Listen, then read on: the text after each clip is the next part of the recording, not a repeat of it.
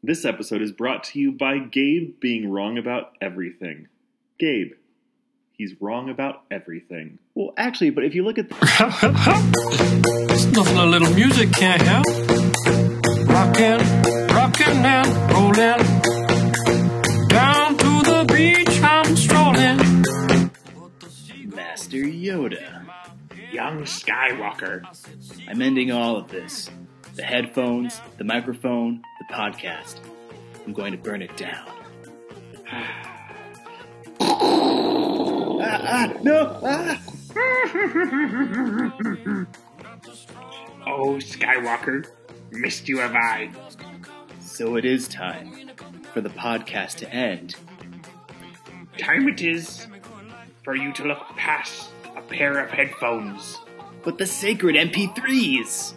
Oh, listen to them, have you? Well, Soothing to the ears they were not. Yes, wisdom they held. But that podcast contains nothing that the girl Rey does not already possess.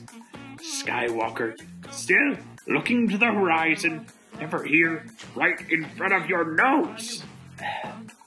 I was weak, unwise. Lost Ben Solo did you to the Snapchat. Lose Rey we must not. I can't be what she needs me to be. Heed my words not, did you? Pass on what you have learned. Strength, clear pronunciation, but weakness, stuttering, mindless babble also. Yes, mindless babble most of all. The greatest teacher babble is. Luke, we are what they grow beyond. That is the true burden of all podcasters. Oh, yeah, I forgot I did that. You owe me. Hello, and welcome to Voice of the Rebellion. I'm Gabe. And I'm Mark. This is episode 17. Wow. 17. And we finally got our first fan letter. Ooh. Yeah. I have not read this fan letter. Yes. This is a fan letter from Brian. Oh. Yes. We can skip it, right? No, we can't Right? because he has some things to say. Okay. So, you'll remember on the last episode, some salty words were delivered. I don't know what you're talking about. All right. Mark and Gabe, whatever you did to make the podcast louder worked great. Because he had been telling me that he had been having a hard time hearing the podcast when he was on the bus because it's so loud. Mm-hmm. And so I said I would see what I could do. So I've worked on the audio and stuff like that. So okay. I can now listen to my bus ride. Now listen on my bus rides to work. Thank you. Okay, good. I've really been enjoying your podcast these last few weeks. I even realized around the 12th episode that I can tolerate Gabe now. Wait, only 12 episodes? Yeah, usually it's at least 15. I know. That being said, I'd like to offer a truce to Gabe and ask you guys a few questions. All right. My first question... Wait, is this questions to both of us or is it to me? My first question might be Okay. more for Mark since he's read the books. Sorry. So, after Empire Strikes Back, who trained Luke into a Jedi Master? So... I was under the assumption that it was... He taught himself through Obi-Wan's texts that he had. through the sacred texts. In the expanded universe, he had like a bunch of different teachers, including like a clone of the Emperor. He ended up like joining the dark side for a time. Between Empire Strikes Back and Return? Oh. Because it's after Empire Strikes Back. Oh, I see. Yeah, never mind. So, nobody taught Luke after Empire Strikes Back. I was thinking after the films. No. I was going to say that'd be terrible because they'd be bringing more Jedi that don't exist. Yeah, he basically like read... I'm sure that some of those sacred texts that Luke had, he probably brought with him from like Obi-Wan, right? Besides their being the ones there. Well, I mean, they were going back to Tatooine anyways to get Han, so he probably stopped by his hut. There's a deleted scene where he builds a lightsaber, which is information that he gathered from Obi-Wan's hut and stuff. So I'm assuming he probably did that. He seemed really surprised to see Obi-Wan. In fact, he had not spoken to Obi-Wan. Since from Empire to Return, because he's like, you told me that Vader betrayed my father. They would have discussed this before. Yeah, and so I don't think he had any teachers at all And I'm sure there's some book out there that has... Here's the thing. He doesn't need to, because the whole point is that he's Chosen One 2.0, right? I mean, he's... It's like why Rey is so powerful in the Force. Because he learned Force choking from Vader, and that's pretty much the only power that he displays any competence at in Return of the Jedi. Speaking of which, I saw a recent thing with Mark Hamill where they're like they're asking him like questions, like they're like his Google questions thing, and they're like, Mark Hamill, like, do Jedi use Force choke? And he's like, no, that's a dark side power. Yeah, and I'm like, Mark Hamill, you did it in Return of the Jedi. Yeah, like. Anyways, I'm sure you'll have some other some explanation. No, it wasn't actually Force choke. Yeah, no, I was like, instead just it was Force tickle the throat. Yeah, exactly. All right, next question. So, if Anakin in episodes 2 and 3 was written or performed the way Kylo was in The Last Jedi, I'm thinking of scenes like the one where he's screaming more. Would we have enjoyed Anakin over Hayden's performance? Would we have a better story? Would Anakin have been scarier that way? Because I find Adam Driver's spoiled teenager temper tantrums frightening. Then you add in Jedi and Sith abilities. Here's the thing. I think it should be different. I wouldn't want it to be the same because I think the purpose of Anakin's story is he's the tragic character. Like Lucas always compares like his 6 movies to like a Greek tragedy. Yeah. So like basically like these things happen to Anakin. Yeah. These things don't happen to Kylo. I mean, with the exception of but he's not talking about going back and like remaking episodes 2 and 3. He's saying, what if before we had Kylo Ren, if instead Anakin had acted like Kylo Ren? Just like go back and change time so that that naturally you're going to need to get a better director and writer in there. I'm sure we would enjoy it more. Yeah, I think so. And actually, I saw this video recently explaining how they could fix the prequels, and one was just having Anakin as this like more seasoned commander who cares about power and order, and that's why it would make sense that he's Darth Vader, because they're like 2 completely different characters. Yeah. But also, Anakin was a spoiled asshole and really snotty. Oh, yeah. Because they were putting him on the Jedi Council, but not making him a master when he's like 25. Yeah, and he was like, what? That's outrageous. I'm not allowed to be a Jedi Master when everybody else is at least 3 times older than me on this entire council. That's unfair. And actually, I wish the prequels hit harder on how Anakin perceived the Chosen One prophecy. Did he even know about it? Like, he never referenced it once. And I would have liked to have seen him think that, I'm the Chosen One. I mean, like, they did a bit in the Clone Wars, and I think they did a bit in the novelizations of the movies. Because I remember, I think, reading that. Like, that he was much more... but it was more, like, confused. Like, well, I'm supposed to be the Chosen One, but I don't know what that means. Yeah. How can I be the Chosen One if I don't know what that's supposed to mean for me? Okay, so... After hearing Gabe's response and my request... We can skip to my request that he be fired. Yeah, let's skip this question. It's probably not his first reaction was to drop an F-bomb. I came into the realization why he may not like Han Solo. Gabe was unable to respond with the witty Solo-like comeback and went straight to the dark side. So my final question is Gabe just jealous of Han? Or is he drawn to the dark side much like Annie was? You know what? Not to reinforce it, but I don't have anything witty to say in response to this. See, I think you're just jealous. I'm not jealous of Han's wit. I can admit that Han's wittier than me. And you're jealous of it. No, I'm not jealous of it. You're very jealous. I think that he's getting like, his face is getting really red over here. He's getting like really angry. Here's the thing. Han's wit is all he has. Okay? And being that's all he has. The best pilot in the galaxy. He's alright. Wow. Luke flew down a straight trench. That's the extent of his piloting abilities. Well, no. I'm not comparing Luke and Han. Han is a better pilot than Luke. I admit that. That's fine. Yeah. But I just don't find Han compelling at all. And because of that, I think he's overrated. I think when we watch this new Han Solo movie, I think you might gain a new appreciation for Han. I think by the end, you might be like, all right. That's really hard for me to I mean, the problem is in the end, he has to end up at the place where he does at the beginning of A New Hope, which is where you hate him the most. Exactly. So maybe not. This whole, like, who shot first, Han or Greedo? I don't want it to be Han, because then he's just a cold-blooded murderer. We've gone over this so many times. No, it's not okay. People are done. They want So their that- murdering pirate. That is our All right. our letter from Brian. Brian, Thank you, Brian. I want to apologize, Brian, for just immediately dropping an F-bomb.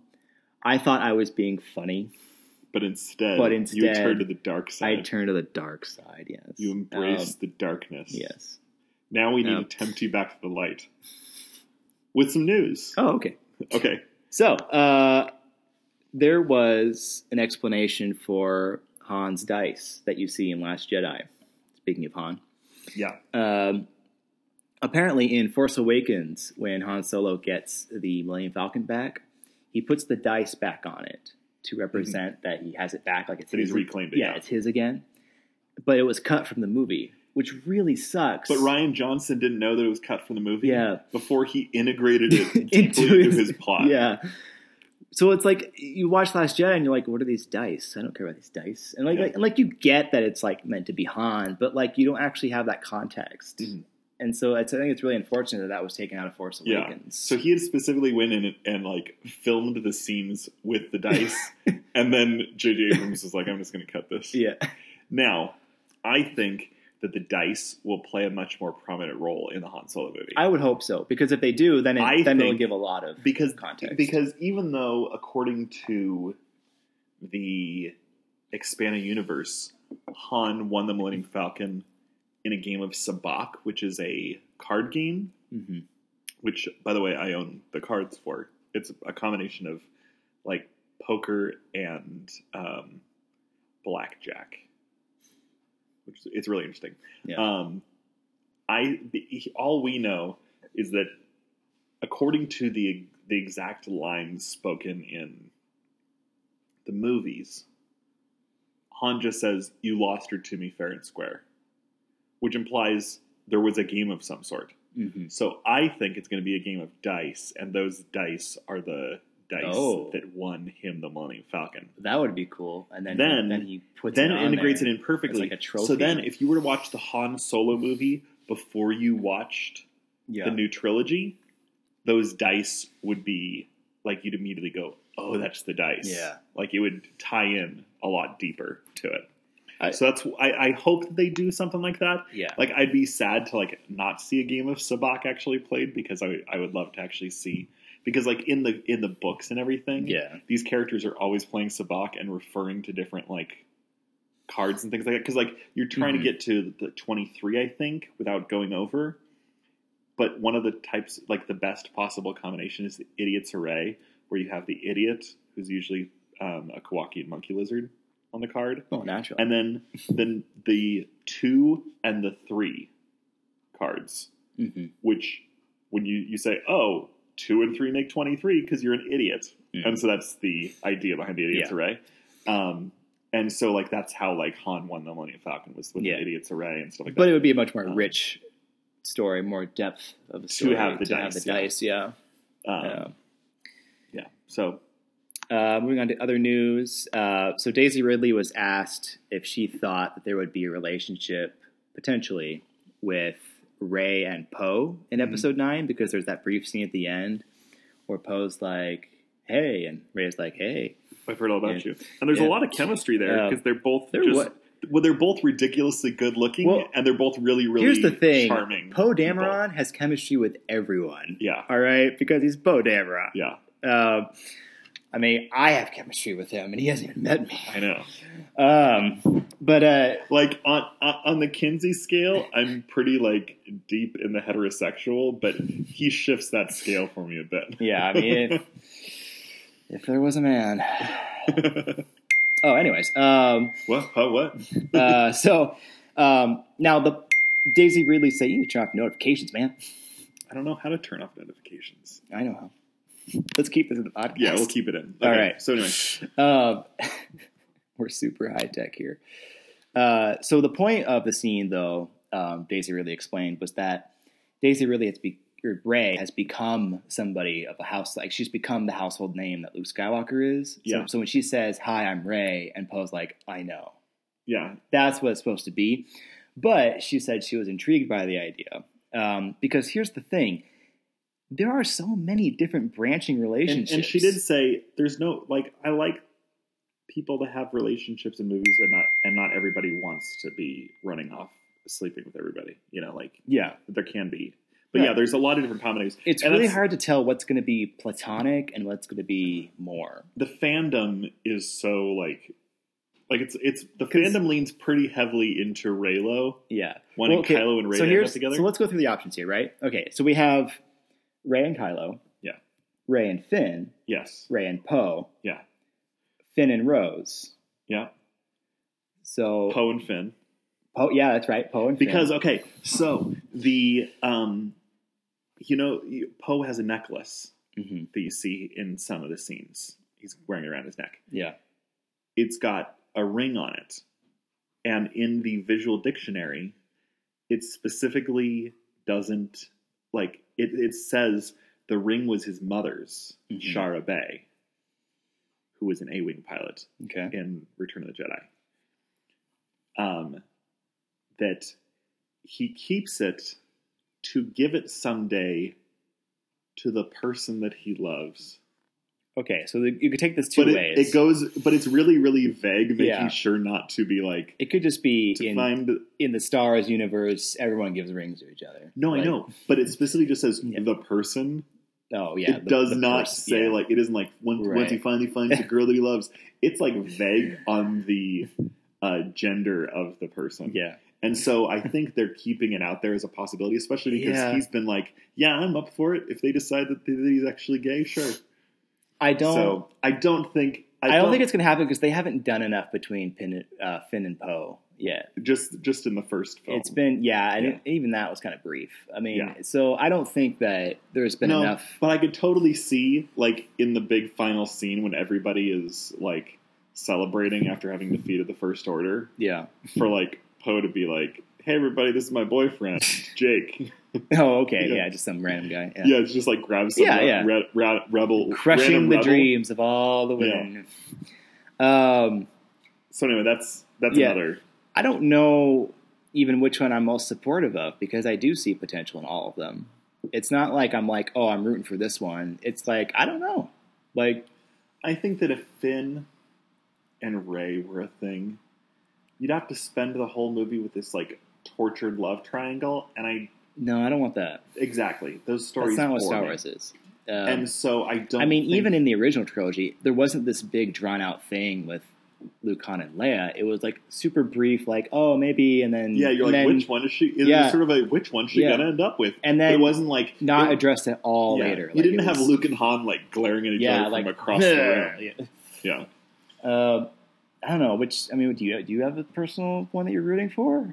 I mean, I would like to see Kylo redeemed, especially because that scene with him and Rey, like when they finally turn and start fighting the Royal Guard together, I was like, this is amazing. Mm-hmm. And I was so excited all the way up till the point when he like turned. And even then I was excited because it's such a great scene. Oh yeah. But I was like, oh man, come on. Like, oh man, come on. And the problem is at this point he's just so turned to the dark side that it would be. Honestly, I see them more as platonic. I don't see them as. I think it's a little too on the nose to be. It's going to be Rey and Kylo. Yeah, but then you could be like, oh, it's a little too on the nose because like that it's going to be Leia and Han because they're like making out on Millennium Falcon. That's way too obvious. They're going to end up together. Well, that's different. I mean, that they were together essentially. They were just. It was just more. Yeah, but like Kylo and Rey were together.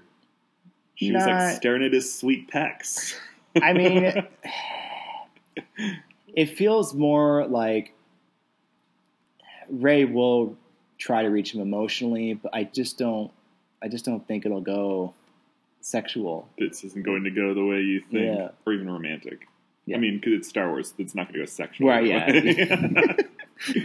No, that's how they're changing Star Wars. Oh, Barry White going. Yep. All right, let's move on. Yeah. Maybe we should do a whole episode that's like fan pairings. Yeah. All right. Let's skip that one. Let's just skip to they released a synopsis for the Han Solo movie. Yeah, so board the Millennium Falcon and journey to a galaxy far, far away in Solo, a Star Wars story, an all-new adventure with the most beloved scoundrel in the galaxy. Overstating it. Well, I mean, he is. Overstating Can you tell me a more beloved scoundrel in the galaxy? in Star Wars? Yeah. Moving on. Through a series Jabba. I love Jabba more. The Jabba the Bubba. Through a series of daring escapades deep within the dark and dangerous criminal underworld, Han Solo meets his mighty future co-pilot Chewbacca and encounters the notorious gambler Lando Calrissian in a journey that will set the course of one of the Star Wars saga's most unlikely heroes. Here's the thing. That last line worries me because it makes it sound like he's going to become a hero in this movie. No. That will set the course of one of the saga's most unlikely heroes. He becomes a hero. But just the structure of a movie, he's got to have like a heroic moment in the end. His heroic moment is going to be completing the Kessel Run. That's going to be his quote-unquote heroic moment, is being... All right. Wait, so he goes from he just completes the Kessel Run and then goes to the cantina and it's like, you haven't heard of the Millennium Falcon? No, the movie's not going to end like moments before. It's not going to be like... Oh, it has to. It has to end with him walking into the cantina. Then the big, huge climactic scene needs to be him like dropping his cargo at the first sign of an Imperial freighter. Yeah. Like the coward he is. You're dead to me.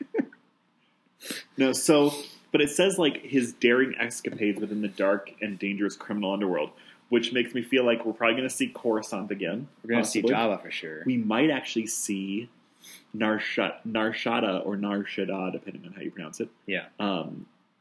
Super like criminal underworld. That would be really cool. Yeah.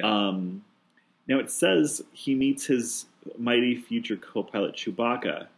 Mm-hmm. This feels like a lot of ground to cover. Yeah, well, yeah, unless like if they made the whole movie about him rescuing Chewbacca, then that'd be great. Thing, is that the actual the EU background is that Han Solo was an Imperial officer pilot who then saw a bunch of Wookiees being beaten up and tortured, and he ended up rescuing one of them, and then they ran off. I can imagine them changing that quite a bit. Yeah. But what if Chewbacca and Lando Calrissian are rolling around together in the Falcon? Which is why Chewbacca is like super familiar with the Falcon and everything. Yeah. Chewbacca's actually been with the Falcon. I got one better. Mm-hmm. Check it. Yo. Okay. Chewbacca is being held by Jabba or somebody, right? Okay. Let's say that. In order to free him, Han has to beat somebody in the Kessel Run. You intersect the stories. Han, in completing the Kessel Run, faster. And Jabba's like, you have to complete it in 13 parsecs. Yeah. And he's like, I'll do you one better. I'll do it in 12. Yeah. And then that's how he saves Chewbacca, because much like the pod race in Episode 1, where he saved Anakin by gambling for Anakin to win, it'll be like a gamble maybe. And he'll be like, fine, if I win the Kessel Run, you have to give me Chewbacca.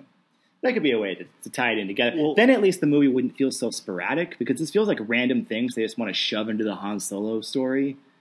Like Chewbacca, Lando, Millennium Falcon, Kessel Run, Jabba, I would Spice, dropping the Spice. It just feels like so much. I would have preferred like Chewbacca and him to already be a pair, but I can see like their iconic meeting, like, because you're not going to do another Han Solo movie. No. So like having like the iconic like pair like going and like becoming a thing. Now there's also other characters though. Emilia Clarke, Daenerys in Game of Thrones. She's playing Kira. Is she does she say, I'm a Targaryen, only fire and blood? Right? Also, Woody Harrelson is apparently supposed to be playing like Han Solo's mentor. Yeah. Which Woody Harrelson needs to stop playing people's mentors because that's like all he does now. And then Thandie Newton from Westworld and a bunch of other stuff. She's going to be in it. I'm hoping there's this whole plot line in the comics where this woman shows up who's like, I'm Han Solo's wife. And Leia's like, what? And he's like, no, she's not really. And she's like, yeah, we're totally married. And he's like, yeah, but like, we were doing a con job. And she was like, yeah, but according to like the law, we're actually married. And so it'd be cool to see Thandie Newton show up as like, as that. And you can see that like whole thing play out. Paul Bettany is also going to be in it. As Vision? Yeah. Well, I mean, he's got one of the Infinity Stones in his head, so he's just going to travel out of Star Wars universe. Warwick Davis. He's in everything. Who could he be playing? I'm sure somebody I hope very an Ewok important. again. Yes! And, so bring back the Ewoks. Yeah. And Clint Howard. Ron Howard's hideous little brother. Oh, that's mean. No, like he's... No, this is the accepted fact by everybody. Yeah. Even him. No, it is. Like, he's like the goofy, weird-looking brother who was like real scary looking on as a little child on the original Star Trek. Like you go back and watch that and you're like, oh dear God. But no, it's because Ron Howard's directing. I take it he's not a friend of the show. He's a good friend of the show. Oh, okay. Yeah. So anyway, those are some of the other actors and stuff. So I think it's going to be really good. The problem is that we don't have a trailer. Yeah, I know. 5 months away. Yeah. It seems like they're scrambling to try to fix it because those two dudes who completely ruined everything. I'm just worried it's going to be just a nostalgia film. Like, I'm done with nostalgia. But like, if you think about it, that's what Rogue One was. And Rogue One was a good movie. It was, but that's the thing. I don't want another Rogue One. I want to move on. What's going to happen is every other film in the Star Wars future is going to be a nostalgia film. You're going to get a new idea and a nostalgia film. And a new idea and a nostalgia film. And eventually, they're going to get to the point where the nostalgia films are going to be stuff from episodes 7, 8, and 9. Because there will be Star Wars films until long after we die. Hopefully. Because that's how it is now, which is amazing. Yeah. I'm not saying that's a bad thing. Yeah. But, all right, let's go ahead and move on to our main topic. That's good. Like that. Like that. So, our main topic, we're going to talk about, I'm sure you'll be quite surprised, even more Last Jedi. What? I know. Okay. There's lots of stuff to break down. So last time we kind of went into the characters and the viewpoints. I want to talk about the overall deconstruction that Last Jedi does to the other Star Wars films. Yeah. And what that means for the new direction of Star Wars in general. Mm-hmm. So it seems to be, I think the overall, it's hard to sum it up because there's so many things going on. Yeah. But I would say, if I could sum it up as much as possible, the main idea is that the battle of ideologies as you know them and as you enjoy them, of like your basic good, basic bad, good guy wins, is gone. Replaced by realism, by a more realistic view of the human condition. Because like failure was such a big part of the movie. Yeah. And so basically, because what this movie was, I think at its core, it was the end of the Jedi and Sith religions. Which this is the first film to ever actually refer to the Jedi as a religion. Yeah, but the Jedi maybe, but if you in A New Hope, when one of the admirals was saying your devotion to that ancient religion. Oh yeah. So he'd say that's about the Sith. Yeah. But it hasn't been said since that. Yeah, and even then, they're like the regular dudes are not going to be out there understanding the difference between the Jedi and the Sith. Right. So he's So saying it's- the Force itself yeah. is a religion. And even though people didn't know that Darth Vader was Anakin, Mhm. they understood he was a former Jedi, is what they all assumed. Yeah. So they were basically like your devotion to the Force as a religion. Yeah. Right. So not real burning, but Luke thought there was a real burning of the sacred Jedi texts. Yeah. Right. If you interpreted, and this can get into kind of an offensive level to some people, the Jedi texts as like actual religious texts, like the Bible or something. And it's kind of like people saying that they're now spiritual and not religious. Mm-hmm. So it's like being spiritual, like trying to understand the human condition. Mm-hmm. And I'm not trying to offend anyone. I got you. Like Mark is Catholic. Yeah. I'm agnostic. But yeah, trying to, and we'll talk about this a little bit more later when we talk about Kylo and Rey. But trying to understand the human condition and not having to rely on these books to do so. I interpreted the destruction of the texts as they were burning down all of the Star Wars Legends books. Yeah. Well, yeah, people take it that way. The sacred texts! Yeah. Well, and actually, let's talk about that briefly because it was part of the whole theme of let the past die. Yeah. You were, Mark, talk about how Kylo Ren and Rey are fan boys and fangirls. So there was a whole, we ended up sharing the video over on our Facebook page. And it's from Movie Bob, who does a bunch of videos in Bob We Trust. And it was about how Kylo and Rey are basically fanboy and girls of Star Wars. Like, Kylo Ren has a mask that he doesn't need. It changes his voice and everything.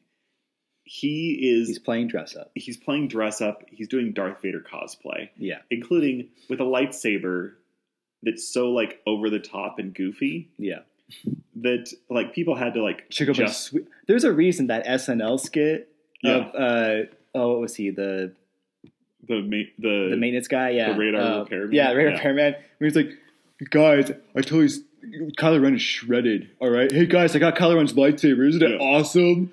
Listen, he said that Kylo Ren was shredded before any of us knew that he was shredded. Yeah. So he was telling the truth. No.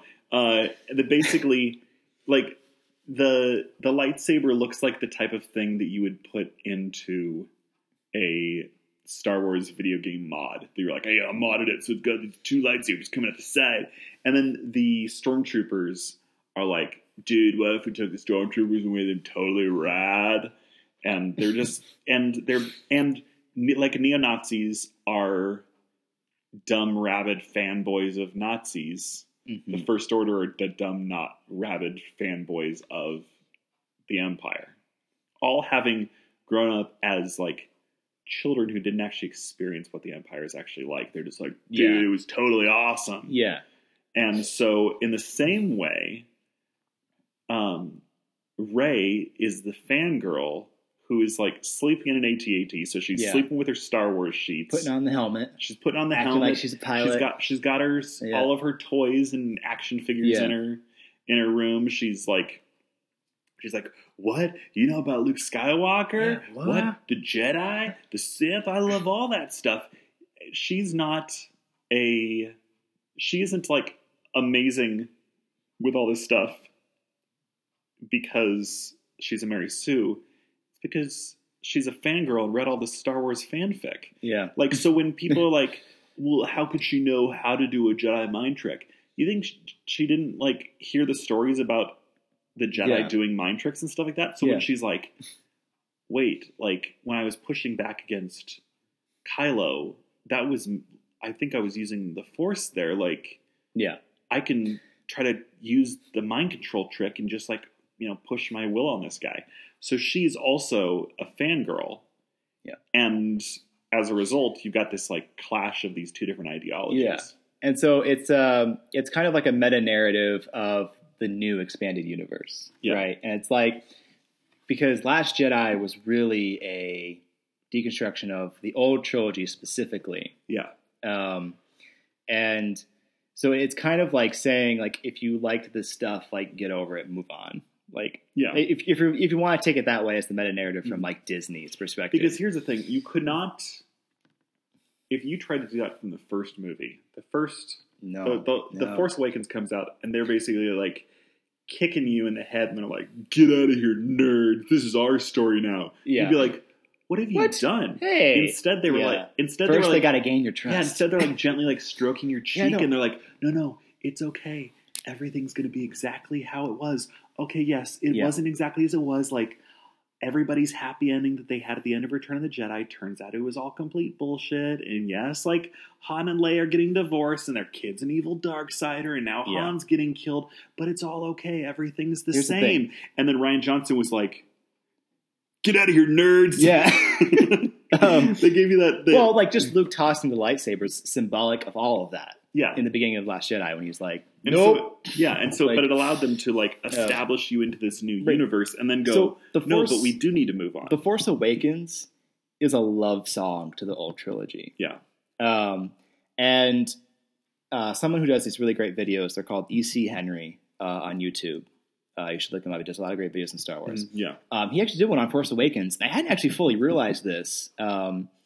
Force Awakens has the plot structure of all three films of the old trilogy, start, middle, and end. It starts with A New Hope. You know, the droid has information, get the droid to the people. Then it goes into Empire. Han knows where to go.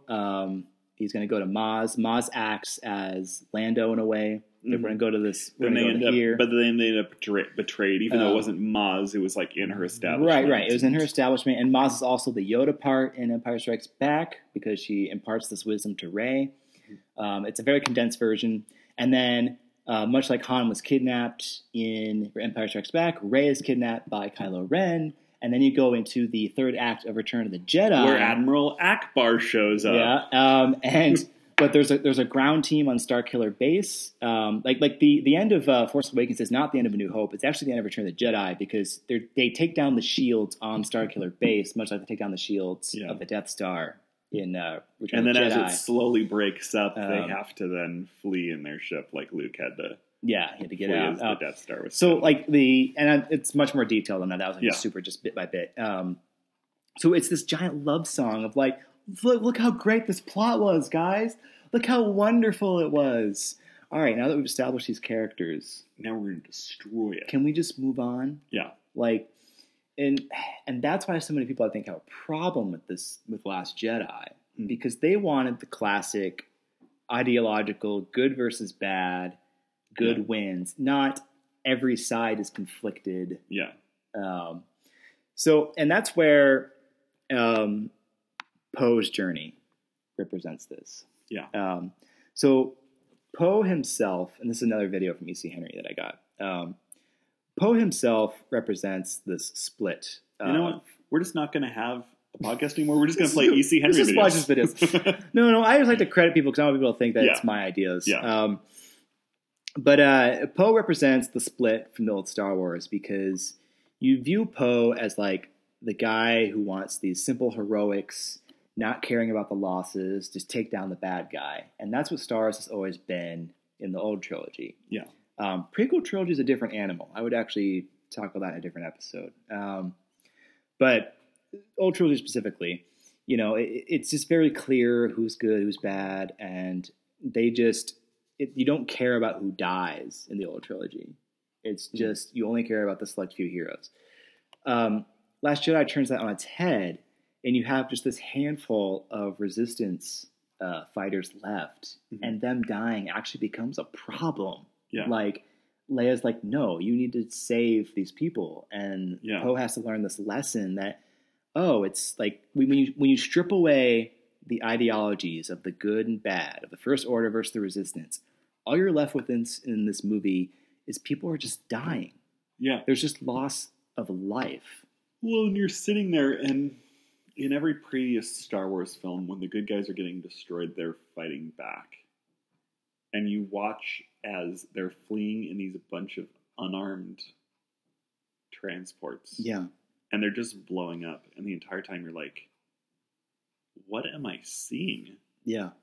Like, you're just watching this Yeah. sad, I was desperate like, group of people this just... isn't right? Yeah. Yeah. This idea, this thought that you have in yourself, like this isn't right, is the point. Yeah. It's saying that, so in real life, and this is something I struggle with, in episodes before Last Jedi came out, I was ranting about how Luke Skywalker was right to be done with the Jedi ideology. Ever since that teaser trailer came out where he said it's time for the Jedi to end. You were like, oh, yes. I was like, yes! I am so This done. is it, yes. Because it reflected my own personal belief through my personal journey in life. And that, like, I'm just so done with, I mean, like, if you look at something as simple as, like, American government. Yeah. And people's dumb shit ideologies. They can't compromise on anything. They care more about looking right than they do about getting anything done. And so it's like, can we just focus on the human condition? Can we focus on saving, like as Rose says, saving what we love instead of attacking what you hate? I'm in the middle of listening to the audiobook of Chris Hayes' book, The Twilight of the Elites. Mm-hmm. And it's about how in the last decade, how we've, well, more than a decade, back to like 2000, we've watched as all these institutions that we're all like, oh, these are all great. These are like what keep the world in check, are just torpedoing. Yeah. And like nobody trusts Yeah. And here's the thing. them anymore. That's my whole life, basically. Yeah. I was born in 1991. I didn't start being able to pay attention until 2000. Yeah. When I actually looked at the world. My first introduction to the world really was 9/11.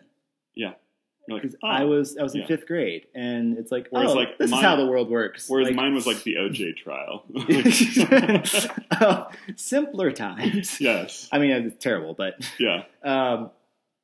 So yeah, it's just it's worn down on me personally, and so that's why I actually was very excited for Luke's journey in this movie. And people were so upset what they did with Luke because they're like, I want to see Luke just be perfect, right? Yeah. I want a completely static character that basically I want him to be exactly as he was in the final moment of Return of the Jedi.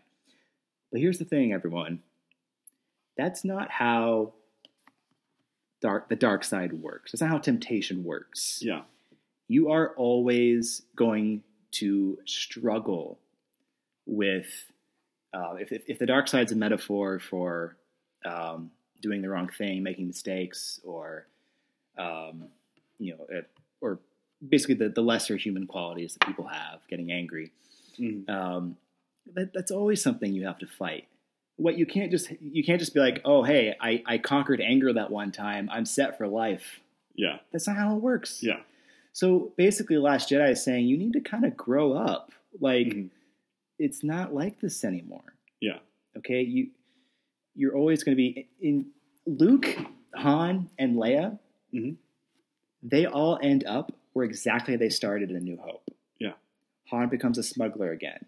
Luke becomes stranded somewhere. On a world with two suns. Yeah, isolated somewhere. No, really. Yeah. And then Leia goes back to just being a resistance fighter, even though she could have pursued politics, like in the Republic. Yeah. Instead, she goes to just fighting the bad guy. Like that's all she knows. And so all these characters become broken again, and people have a problem with that because again, they're remembering them in the last moment of Return of the Jedi. But that's what's so. I mean, like Force Awakens was like trying to gain your trust, but kind of like breaking it to you softly. Like, okay, guys, I have something to tell you.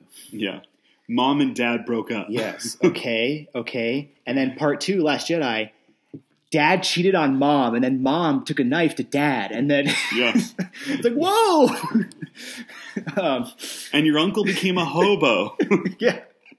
But with a purpose. Yeah. It's not just to shit on what you love.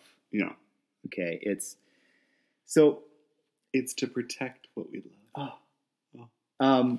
It's to explain the human condition as opposed to ideology. So let's talk about this. The biggest thing I want to talk about in this is the idea of yin yang. Yeah. In the floor of not Luke's, but the first Jedi temple on Octu. Yeah.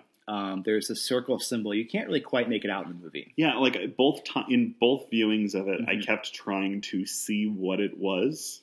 Yeah. And you can't because it's like at an angle and it never show the full thing. It's bad. It's like it's the pool of water. Like there's like Yeah. the constant like dripping and everything. It's unfortunate you can't see it because it would have given a lot more context to the movie.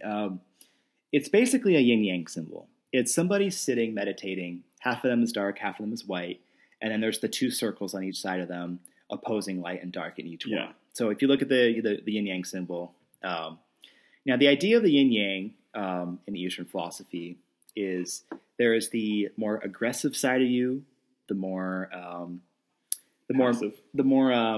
there's like a more so there's kind of like a more male and female perspective in a way. Yeah. There's the male, aggressive, confident, kind of more leadership qualities, the more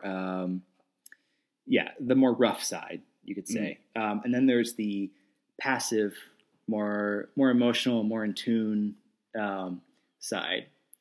And then the Jedi and the Sith use these sides to build their ideologies, right? In the previous 7 films, well, 6, but the Jedi take the more in tune, more emotional perspective, but almost to a point where it's like they shun you if you ever get angry. Yeah. Like that's the problem. They don't recognize the black dot in the white part of the circle. That's because the Jedi were around for 1,000 generations, and you're going to end up with some corruption from the original philosophy. Yeah. After 20,000 years. Yeah. Which in a way is kind of the whole idea of the film itself, that you have to question your beliefs and rebuild them. Yeah. Because he specifically calls out like the Jedi and are like, they got nothing and they died. Yeah. So there's this quote from an article I read that I shared on the page that I thought was perfect. It's, "The Force is life and the universe itself, not ideology. The Jedi don't represent the light, just as the Sith don't represent the dark. Light and dark as good and evil are ideological, not natural. Everyone, good and evil, is part of the interconnecting and balance that holds the universe together." Because like when she asks her what she feels, she starts describing everything that she feels on the island, and she's like, birth, and you see like baby porgs, and then she's like, and death. Yeah. That it's not just because like everybody's like, well, the Force is like everything that's like alive. But Yoda specifically calls out like the connection between like you and the rock. Rocks are not alive. So it's the Force is everything. Yeah. It's very Eastern, not and this may be also a reason why maybe some people don't like Last Jedi is they may be just too engrossed in Western philosophy as opposed to Eastern philosophy. Because they want ideology. They want because it makes you feel safe. It makes you to have this concrete belief system. Yeah. Instead of I had proposed virtue ethics as maybe where Luke was going to go before I saw Last Jedi. Yeah. It didn't turn out to be that way, but just the idea that you were just trying to reach this balance between good and bad, not trying to build an ideology out of everything, just deal with the human condition. Yeah. So I think that Rey and Kylo very much represent this yin yang. Yeah. Rey is the female side. She's the more like just trying to save things. And Kylo is the more rough side. Yeah. He wants to destroy. She wants to build. Yes. And ironically, they both kind of push away the Jedi Sith religions. Yeah. But that's the point. Yeah. I mean, and they're a perfect balance of one another. So if you look at the when they end up with the lightsaber battle, and they're both fighting to gain control of the lightsaber, and it's floating there in the air, and they're both reaching out with force. Yeah. If at any point, if two people are pulling on something, and one person is even slightly stronger, that thing is going to move towards the stronger person. Yeah. When they both have the lightsaber and it is sitting there still between them, they're both pulling with all of their might, and it does not move an inch, meaning they are perfectly, equally strong in the Force. Yeah. They're in balance with each other. Yes. Like the yin-yang.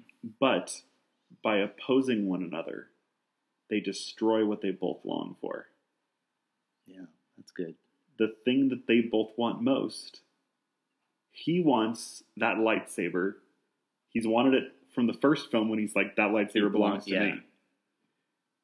And she wants what she knows is her, let's say, like, right.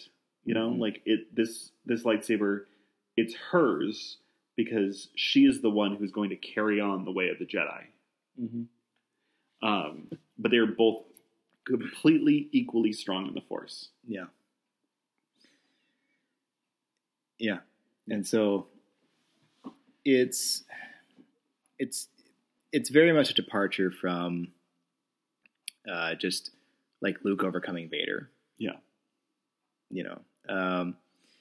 Yeah, I mean, the Luke overcoming Vader was the stronger of the two. Yeah. Vader was more powerful. Vader only held back because he did have reservations about attacking his son. Well, I mean, Vader spent the entire time toying with Luke. Yeah. In Empire. First, he was going to try to freeze him. Yeah. And then failing that, he's like, all right, let's turn this kid take you out. Yeah, this is going to be a little side tangent. Yeah. Do you think that he was actually going to take him to the Emperor? Because he just tried to get Luke to help him overthrow the Emperor, like a couple minutes later. Yeah. Or do you think he was going to freeze Luke and take him to his fortress on Mustafar? I think he was going to take him to the Emperor because he has such a master-slave relationship with him. Yeah. I think that's core to his character. Yeah. But I can understand. Yeah. The opposite perspective. Yeah. Anyway. So again, in essence, you have this idea of like if you really look at the whole trilogy, like it's very the hero's journey, right? It's this mythic journey. The hero finally gets the bad guy in the end, and the problem is it's too simplistic because even the redemption part of it is very like, wait a minute, because Darth Vader we talked a couple episodes ago about how he killed younglings, right? He killed children. Master Skywalker.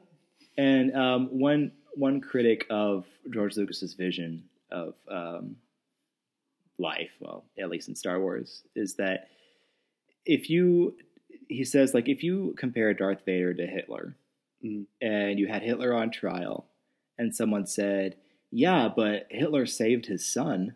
And everyone's like, oh, okay. You're good. Yeah. All done. We're fine here then. Yeah. And Lucas calls this a redemption story. Because Vader wasn't destroying the Emperor to save the galaxy. He was selfish. Right. No, it was to save his son. Yeah. He's never ever actually shown he cares about more than that. Yeah. And yet Lucas wants you to think that this is some great redemption story about the irredeemable becoming redeemed. But if you really took a second to be critical of the old trilogy, you would see it's being overly simplistic. Yeah. Now that doesn't mean you still can't enjoy it. Mm-hmm. People seem to think that you either have to accept this new direction and not like the old stuff, or you can only like the old stuff and not like the new direction. It's like, I can like both. I like the old classic, good triumph over evil, because that makes you feel good, for starters. And if you're a really good person, you can enjoy One Direction. I love Zayn. Mark, I'm going to need you to leave. Brian, I need you to make another fan letter asking what the hell is wrong with Mark, bring up One Direction. Can you do that for me? Thanks. I think we agree. Right, Brian? Turns out Brian's this huge One Direction fan. He's got posters in his room. 1D. So yeah. Yeah, I don't see why you can't enjoy Exactly. the classic hero's journey, which again, and that's another thing we could talk about. We did a whole episode about the hero's journey. Yeah. That's not the case anymore. Yeah. It's completely except broken. here's the thing. But we don't know that because we still have to see the final film. That's true. The final film, you could go, oh, I see how the hero's journey ties in. But I think what they've done is they've shrouded the hero's journey. Yeah. To make it much harder to follow. And that's where I do worry about J.J. Abrams a bit, because I know I said I was a proponent of him last episode because I said he'd be so good with like kind of summing up Star Wars, the imagery of it all, like all trilogies. Yeah. But I'm a little worried he might go back to being simplistic. Yeah. Which is like, will he get into the complexity of being nuanced, you know? Yeah. Like, because even though like Luke was like, I'm done with ideologies, he's still in the end. What did he do? He had this big hero moment and retained his status as a legend. Yeah. And said Rey is going to be a Jedi. Yeah. So it's not like having an ideology of no ideologies. It's just being like, be critical of ideology. Yeah. And be willing to kind of reform it, you know. Like, when he says the rebellions were born today, Yeah. the Jedi are born. It's a phoenix rising from the ashes, something different, something new, retaining some of the old, but fixing, you know, as Yoda says, failure is important. Yeah. And if Rey manages to build up an actual like legit Jedi Order that ends up like lasting, Luke's little failed Jedi temple is going to be such like a minor footnote in the history of the Jedi. Like 10,000 years from now, they're going to like look back and be like, hey, remember that time when like for like 5 seconds, like the Jedi weren't around and then some asshole showed up and like tried to start it again and then ruined it for everybody until we got this thing off the ground again. Luke will not be remembered. It's interesting because like it's like Luke's entire character is a fulcrum. Like it's the pivot point. Yeah. He's the pivot point for what came before and what comes after. Yeah. But you kind of feel bad for him in a way because of that. But he's just a cog in the wheel, man. All right, let's get on to some trivia. Yeah. One day I was walking and I found this big log. Then I rolled the log over and underneath was a tiny little stick. And I was like, that log had a child. All right, so what's our current score? So, Mark, you have 66. I have 70. You're 4 behind. That's right. All right, so what word do the Gungans use to describe the droid army? What word? Yes. One word. Yes. The droid army. Shoot. No, I'm supposed to be a quote whiz. What? Who says it? The Gungans. Yeah. The Gungans. That implies like the Gungans have a word for this or something like that.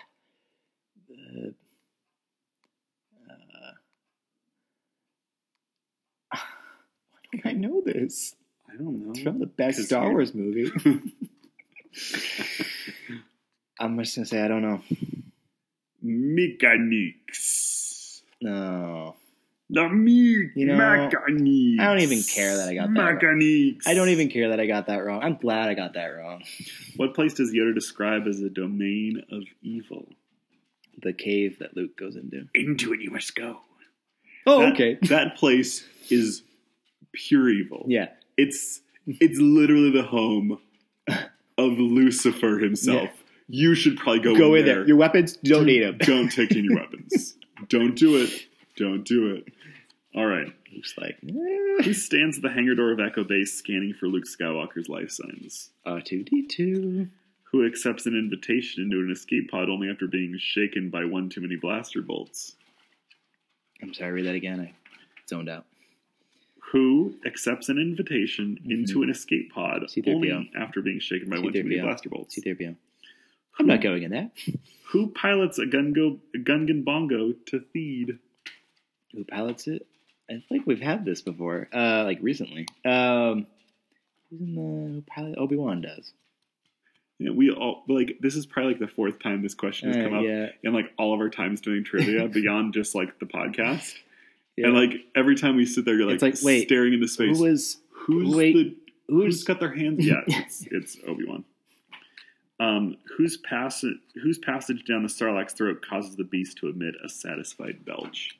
Boba Fett. Yep. All right. Got one wrong. Yeah. Riddle me this, Mark. What type of creature nearly eats the Millennium Falcon whole? That would be the space slug. Yes. Space slug. It doesn't almost eat the Millennium Falcon whole. It ate the Millennium Falcon whole. Technically, yeah. Like, it was eaten whole. Yeah.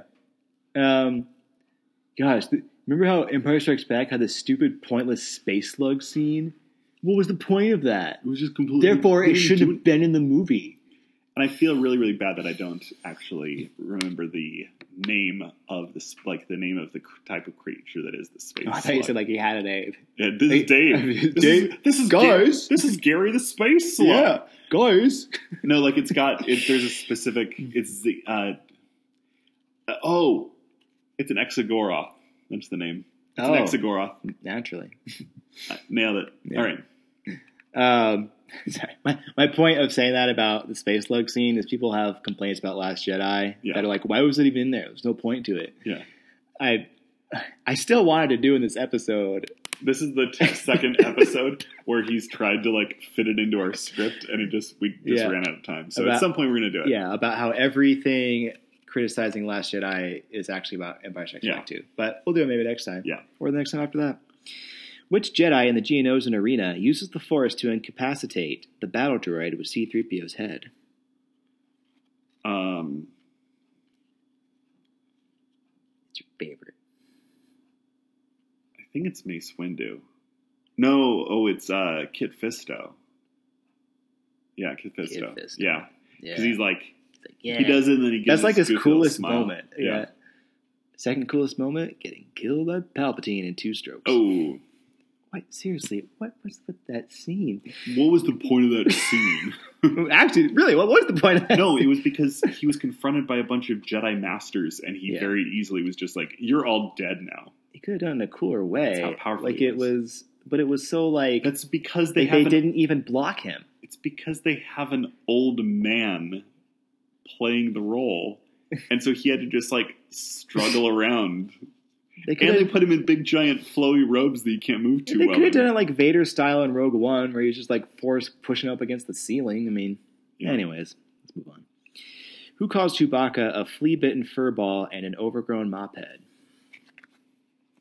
That would be C-3PO. Yes. Who tells Chancellor Palpatine, in the name of the Galactic Senate of the Republic, you're under arrest? That would be Mace Windu. Seconds later, I'm going to end this right now. He's too dangerous to be kept alive. Like, that was an awfully quick turn of philosophy there, Mace.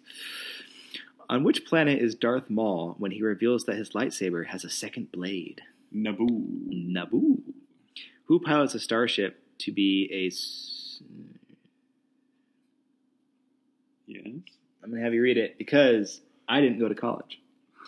Who pilots a starship to a... Surreptitious. I don't think I've ever heard that word. Lucky. Okay. Yeah. Who pilots a starship to a lucky landing inside a smoking Geonosian exhaust vent? Who pilots a starship to a surreptitious landing inside I'm going to say that was Anakin. Because Obi-Wan's... No.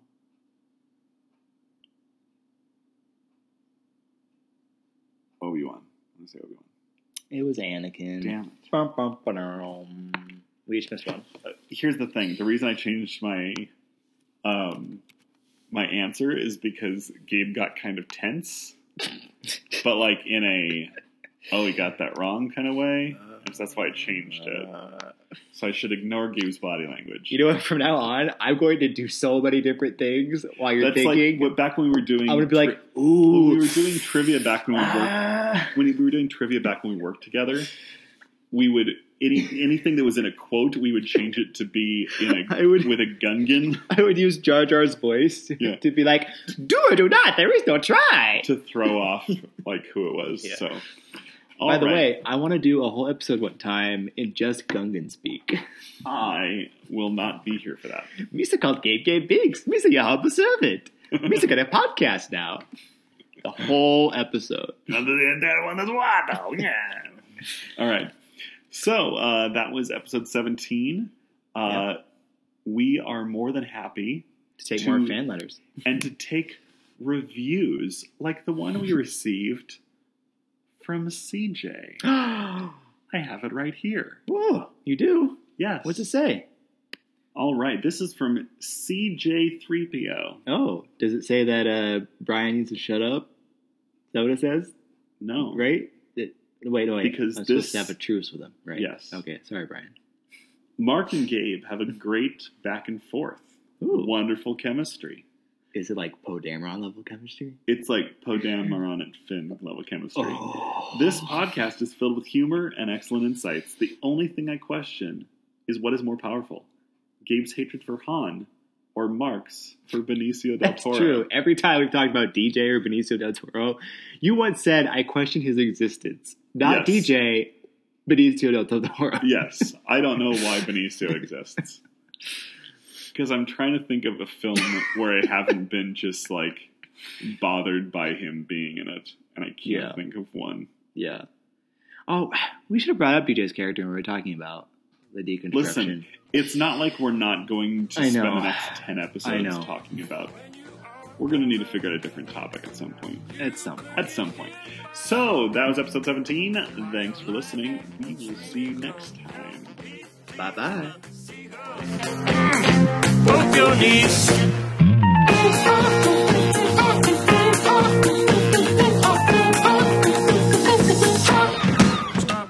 Did you come back to forgive me? To look at my Snapchat? No. I failed you, Ben. I'm sorry. I'm sure you are. The podcast is dead. The war is over. And when I kill you, I will kill the last podcaster. Amazing. Every word of what you just said was wrong. The podcast is reborn today. The war is just beginning. And I will not be the last podcaster. I'll destroy you and the microphone and all of it. No. Strike my equipment in anger, and I'll always be with you. Same as your father. See your Snapchat around, kid. No! Fall asleep.